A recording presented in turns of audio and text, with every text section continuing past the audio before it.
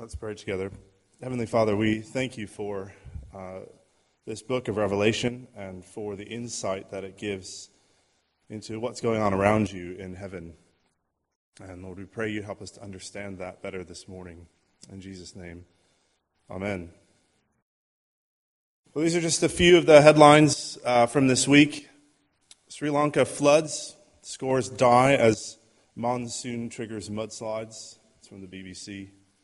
Another one from the BBC. Portland deaths, 2 stabbed trying to stop anti-Muslim abuse. It's from CNN.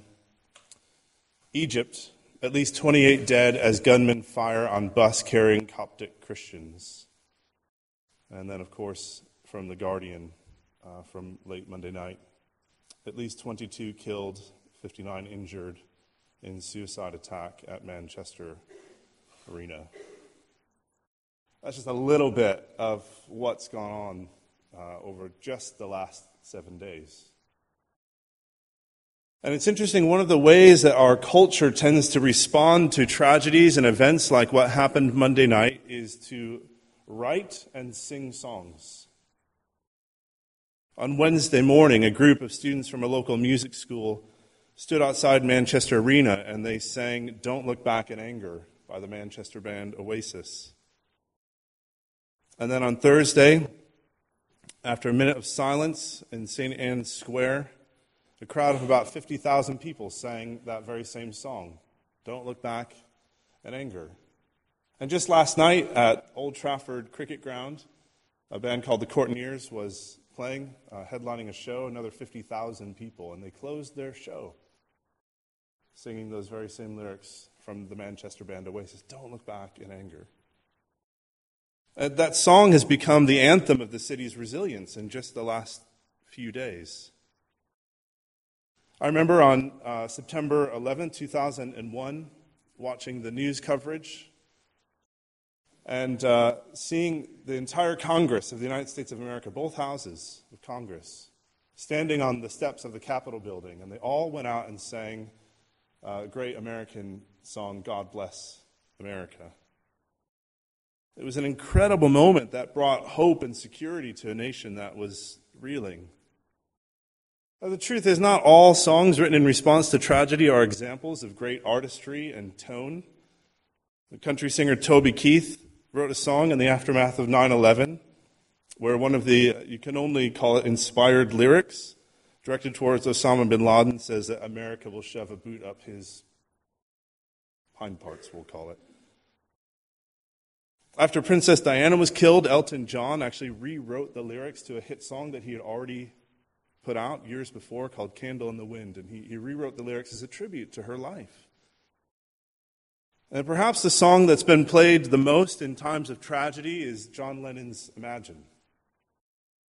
And in the song, he's imagining a better world. He says, "Imagine there's no countries, nothing to kill or die for. Imagine all the people living in peace. Imagine no possessions. I wonder if you can. No need for greed or hunger. A brotherhood of man. Imagine all the people sharing all the world." And of course, he finishes with the chorus, "You may say I'm a dreamer, but I'm not the only one. I hope someday you'll join us, and the worlds will live as one." That's how we tend to respond to things like what happened on Monday. We sing a song, we write songs. But does a song make it better? Does a song bring anyone back who is lost? Of course a song doesn't do that. But this is what we do. When we face tragedy, when we face trials, when we don't know what to say or what to do, we sing songs. And what we're going to see in today's passage is the very same thing. When you're at a loss, when you're under immense pressure, when you're suffering, there is a song that you can sing. Well, we're in the second week of a series on the New Testament book of Revelation. And if you were here back in the autumn, you'll remember, back then we were looking at Revelation from the sort of 30,000-foot level. Josh said last week it was like we were looking at flowers while riding on a horse or something like that. And we saw that the book breaks down into these 3 kind of big chunks. Well, in this series, we're looking at one specific theme that runs through the whole book. And that theme is that there are these two realms. There's heaven and there's earth. And what happens in heaven has massive implications for what happens here on earth. And that's what we're looking at in this series, heaven and earth. And in Revelation chapter 4, verse 1, it says this, "After this, I looked, and there before me was a door standing open in heaven. And the voice I had first heard speaking to me like a trumpet said, 'Come up here, and I will show you what must take place after this.'" And what that verse is showing us is that heaven is a realm that's parallel to this one. It's going on at the same time as this realm, as our time. It's also a realm where God's will is done perfectly. It's a realm where God is worshipped completely. In other words, it's in heaven where God receives the attention, where he's given all the glory by everyone and everything else. And today we're going to go with John through that door. We're going to go through the door into that other realm, into heaven. And in that realm there's a song. There is a song being sung that if we were to sing it here, it would change us. It would transform us. And if more and more people on earth sang this song that's being sung in heaven, it would make earth much more like heaven than hell. It would make earth a place where more people live at peace, where there is less greed and hunger, a place where people begin to live as one. But before we go through the door, we need to remember what's been happening here on earth. And here on earth, there's been suffering. Remember, Revelation is addressed and written to 7 real churches in history. And some of these churches, they're actually going through hell on earth. This is just a little bit of what's going on in some of them. In Ephesus, they're facing false teachers and hardship. In Smyrna, they're in poverty and they're being slandered, and some are being put in prison just because they're Christians. In Pergamum, that's the place where it says that Satan himself dwells and has his throne. And it's in that city that Christians are actually being put to death for what they believe. In Sardis, the church there is full of hypocrites. And so the church is shrinking day by day by day. In Laodicea, the Christians in Laodicea, they're so wealthy and comfortable that they've all become complacent. And can you imagine how that must have looked to the churches in Smyrna and in Pergamum? In Laodicea, they're sipping lattes and they're buying luxuries, while in Smyrna, they're worried about their next meal, and in Pergamum, they're facing execution. And so some of these 7 churches are awake, and they're aware of the danger that they face as Christians, while other churches are asleep, and they have no idea of what sort of battle they and other Christians are up against. Or even worse, maybe they don't care. And I want you to see, before we go through the door, I want you to see what's being asked of these 7 churches. These churches are filled with people like you and me, with mothers and fathers and doctors and business people and teachers and students and city workers, unwaged and wealthy, educated and uneducated, locals and immigrants, people who are awake and people who are asleep. Every church and every church member is being asked the same thing, though. Every single one of them is being asked to overcome, to be victorious. Every single one of the 7 churches is asked not to run from the trials, not to hide from the persecution, but to overcome, to be victorious, to face up to it. That's what's being asked of them. And do you know what? That very same thing is being asked of you and I. It's being asked of our church. It's being asked of City Church Manchester and St. Philemon's Toxteth and Beechwood Chapel and the Village Church Formby. The same thing is asked of them. Overcome. Be victorious. And you read these 7 letters and you think about what's going on in their world, and you think about our church, you think about what's going on in our world, and you think, how on earth are they going to do it?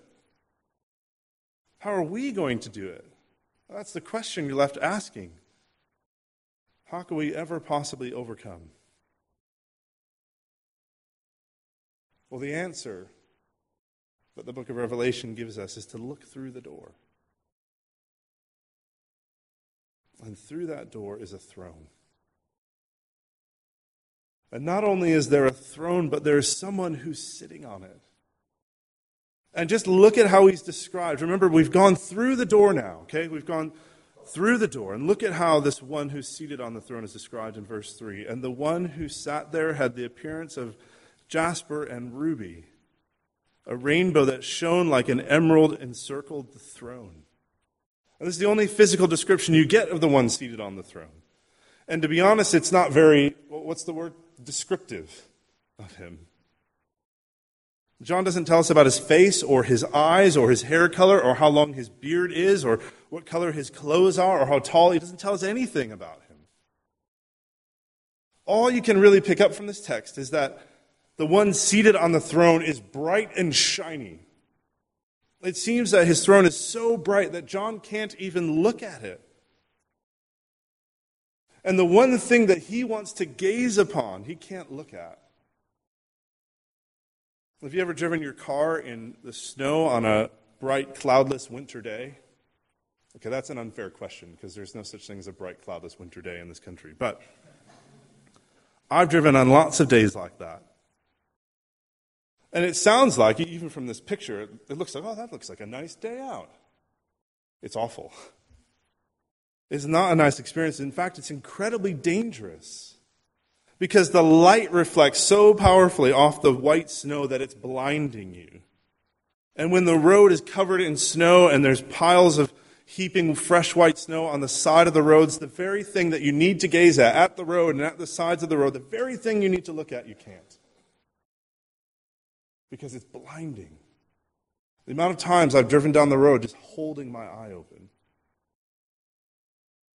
So the very thing you have to fix your eyes on to stay safe is the exact thing you can't look at without burning your retinas.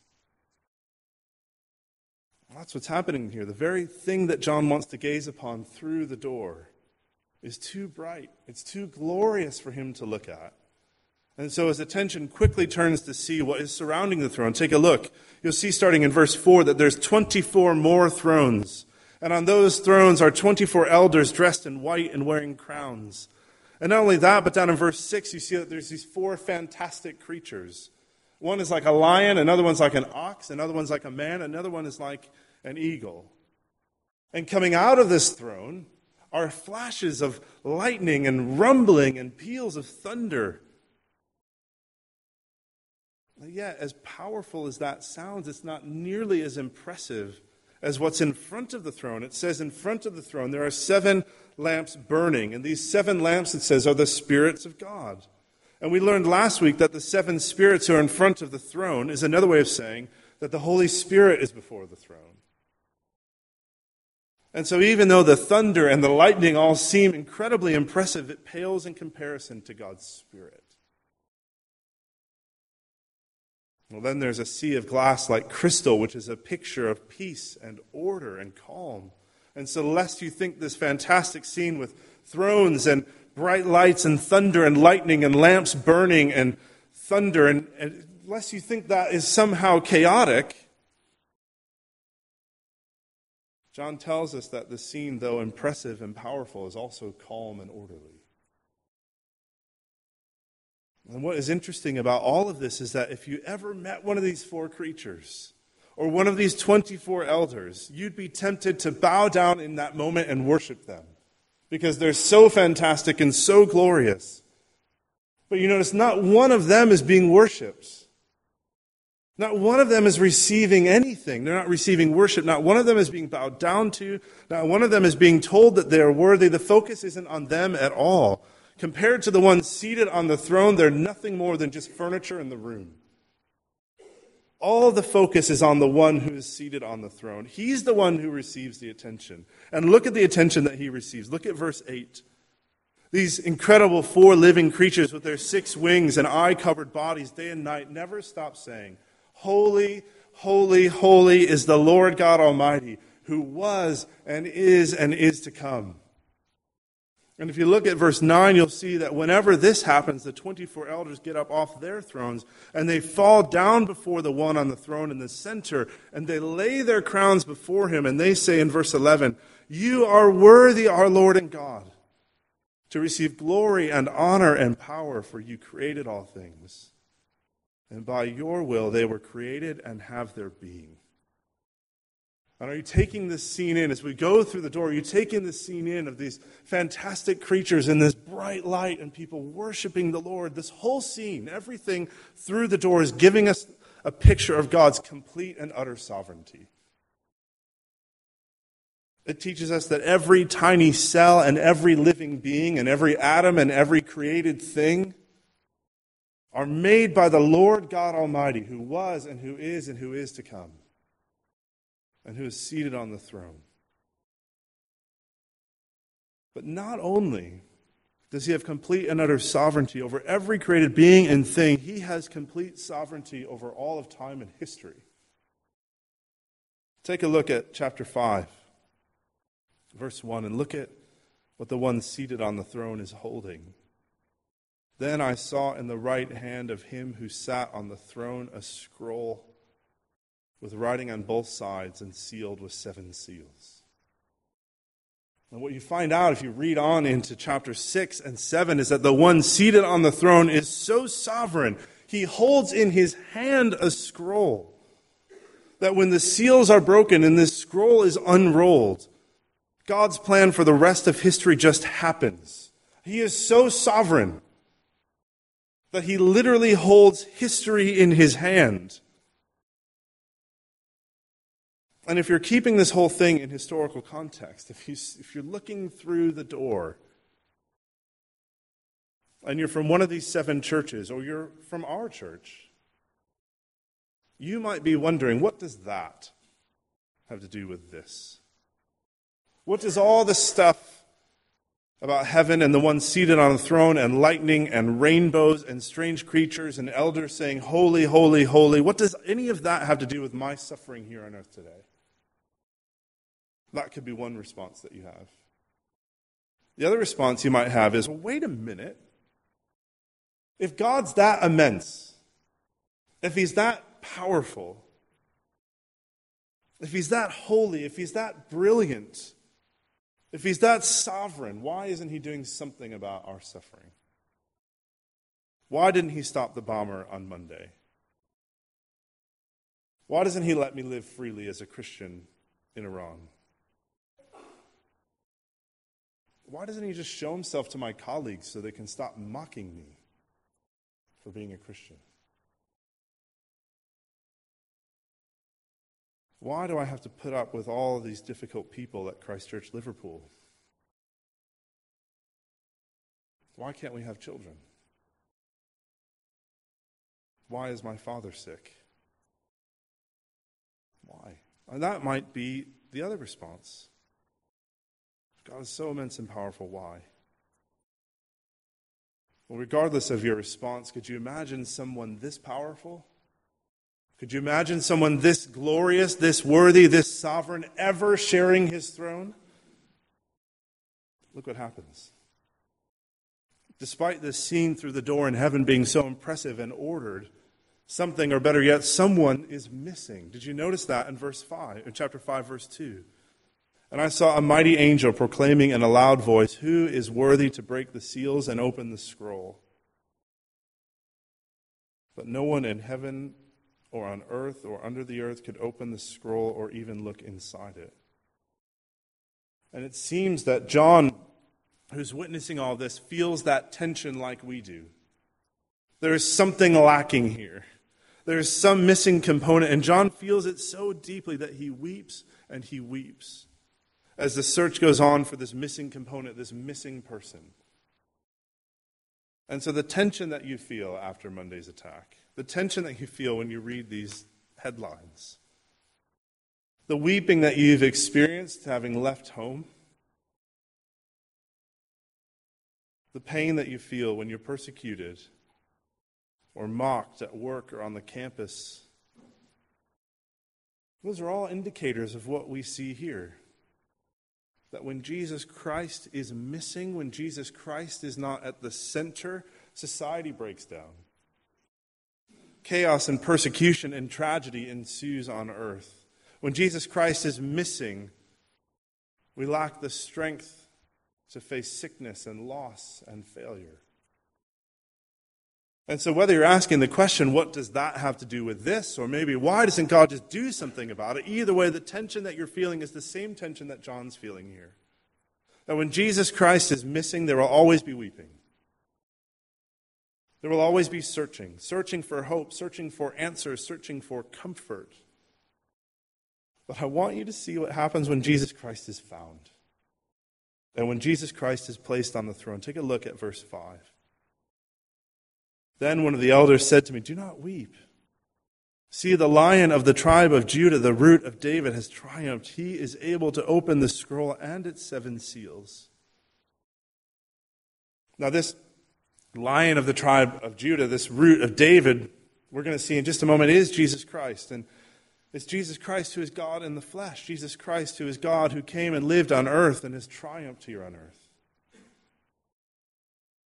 But did you notice this? That the one who is seated on the throne, the one who was and who is to come, who lives forever and ever, who is worthy to receive glory and honor and power, he shares his throne with Jesus Christ. He shares his sovereignty and his glory and his honor and his power with Jesus Christ, this Lion who's triumphed. John is told that a powerful lion has triumphed. And this powerful lion is able to open the scroll and break its 7 seals. This powerful lion is invited to share the throne at the center of the heavenly throne room, where all of this activity is centered. And that he is the one who's going to put the rest of history in motion. Yet, when John turns to see this lion, when he turns to see this powerful one, this one who's going to receive sovereignty, when he turns to see him, and this is so profound, he doesn't see a powerful, mighty lion. Instead, he sees a weak little lamb, looking as if it had been slain.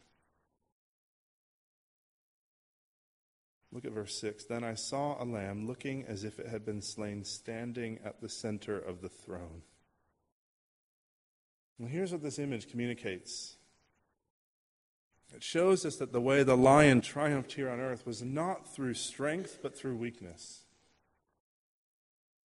The Lion of the tribe of Judah and the Root of Jesse, 2 very strong images, is also the weak sacrificial lamb. Remember, that call to the 7 churches is to endure, it's to overcome, it's to be victorious. But yet look at how Jesus Christ, the Lion of the tribe of Judah, overcomes. He overcomes in the same way that we do. It's through weakness. It's through suffering. Suffering is how you overcome. And here's how we know we can overcome. This is how we know we can. This is what heaven, what happens through the door, has to do with earth, with what happens here. Here's how we know. You see, in verse 7, this weak, slain, but paradoxically powerful lamb takes the scroll. And do you know what we're getting a glimpse of here when he grasps the scroll and he's there on the throne? It's a picture of the moment when the resurrected and ascended Jesus Christ is highly exalted to the highest place and he's given the name that is above every name. This is the moment when he who had given up his authority for a little while by humbling himself to the point of death on a cross is now lifted up and exalted and given all authority in heaven and on earth. And he takes the scroll and he begins to reign and to rule and to exercise the rule of God the Father, the Lord Almighty. That's the moment that we're witnessing. And do you know what happens when that happens? When he takes the scroll, the whole throne room, when Jesus Christ is exalted to the highest place, the whole throne room erupts with worship. And the very same beings whose complete and full attention was on the Lord Almighty, who is seated on the throne, the one who was and is to come, who everybody's attention was on, they all begin to worship the Lamb. And they sing a brand new song.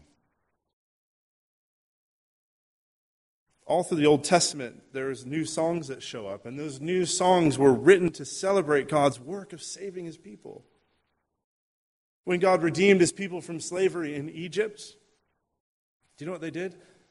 They wrote and they sang a new song. They sang a new song all about how God saved them and redeemed them.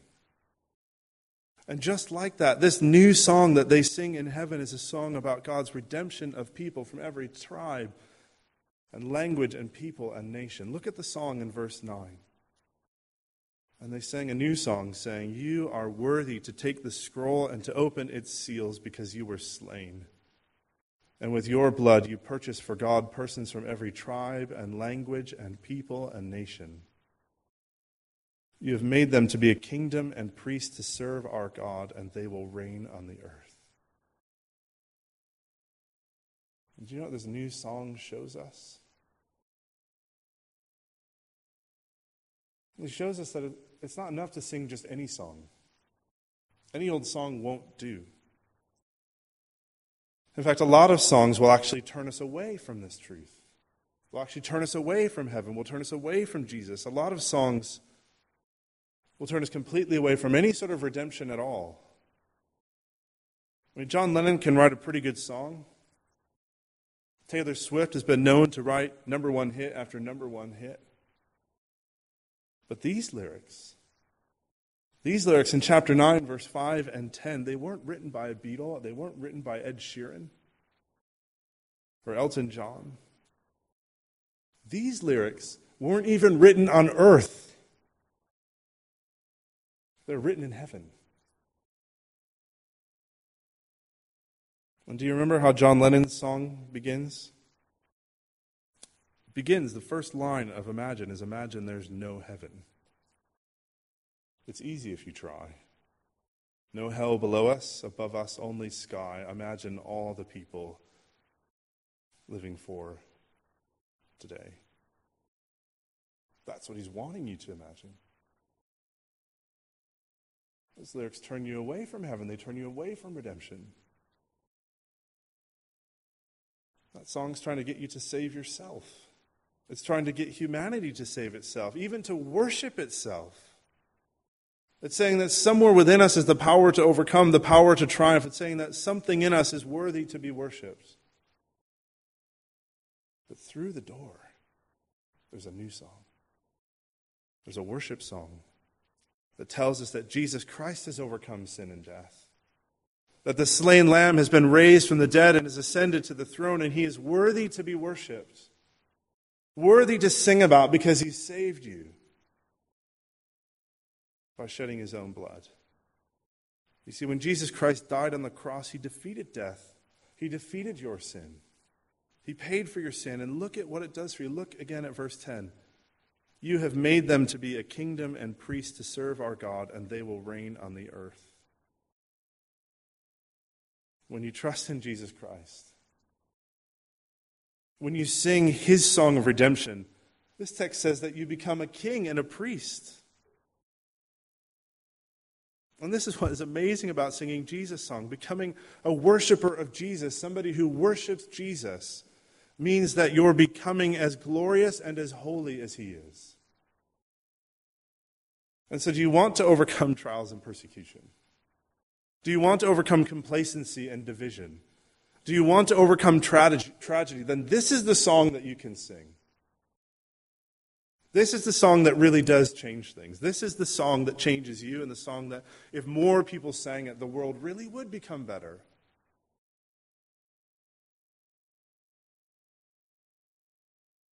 Worship Jesus Christ. Because when you worship him, he places you into his kingdom,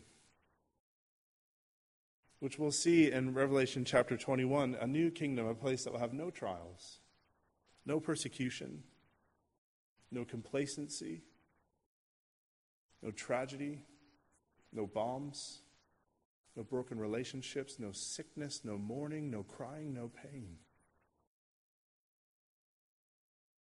If you want to overcome those things, then worship Jesus. And what about your sin? Do you want to overcome your sin? Do you want to be free from all that makes you feel dirty and stained? Then worship Jesus Christ. Sing his song of redemption, because when you do, he makes you a priest. When you sing his song, he makes you as pure and as holy and as set apart as a priest. And so you're starting to see what happens if we sing heaven's worship song. We begin to bring some of what happens there through the door to right here on earth. We actually begin to bring heaven here to earth. And here's what this shows us. The tension that you feel here on earth, the poverty, the persecution, the trials, the sickness, the weaknesses, the complacency, even bombs. What we need most to answer all of that tension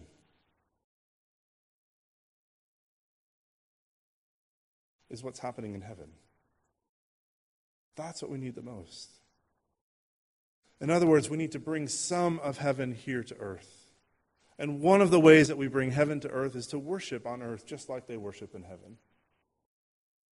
And what I mean by that is not a particular style of musical worship, but both the heart attitude of worship and the reason for worship. When we look through the door into heaven's throne room, there's an attitude of complete and utter humility in response to God's complete and utter sovereignty. What we see through the door is that real worship means I'm willing to give God everything.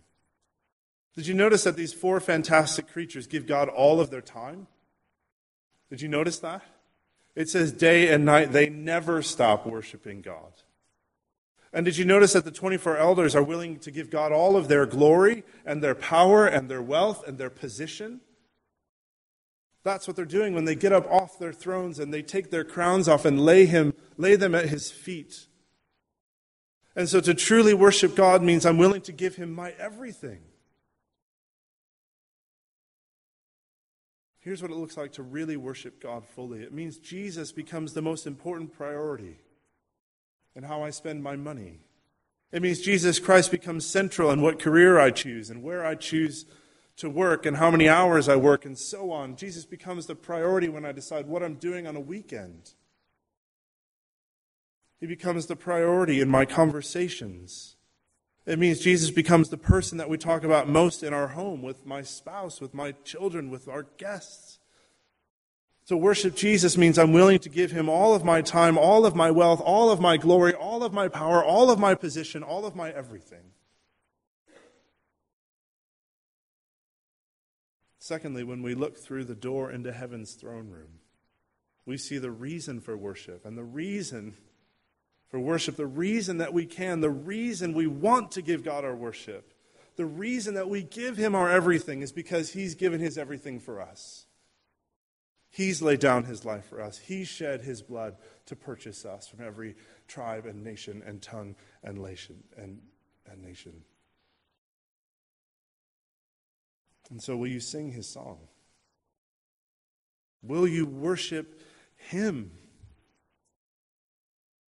Will you worship him not only with your singing, but with your whole life, with your everything? If you're here today and you've never trusted Jesus Christ before, if you've never truly worshiped him, I want to invite you to worship him for the first time today. To sing his song of redemption for the first time. To claim what he's done for yourself. And as we sing this next song, let this be the moment that you stop worshiping yourself, or your career, or your money, or your position, or your relationships. Let this be the moment that you stop trusting in your own strength to overcome and to start trusting in him. And as we now turn to worship him, I want to finish by looking at how this whole scene of heavenly worship climaxes.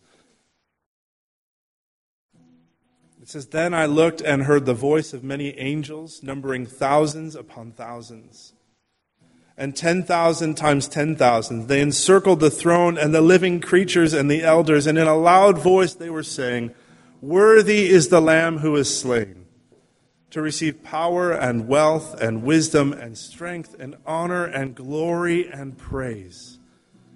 Then I heard every creature in heaven and on earth and under the earth and on the sea and all that is in them saying, 'To him who sits on the throne and to the Lamb be praise and honor and glory and power forever and ever. The four living creatures said, Amen. And the elders fell down and worshipped. Amen. Let's stand and let's worship Jesus Christ and the one who sits on the throne.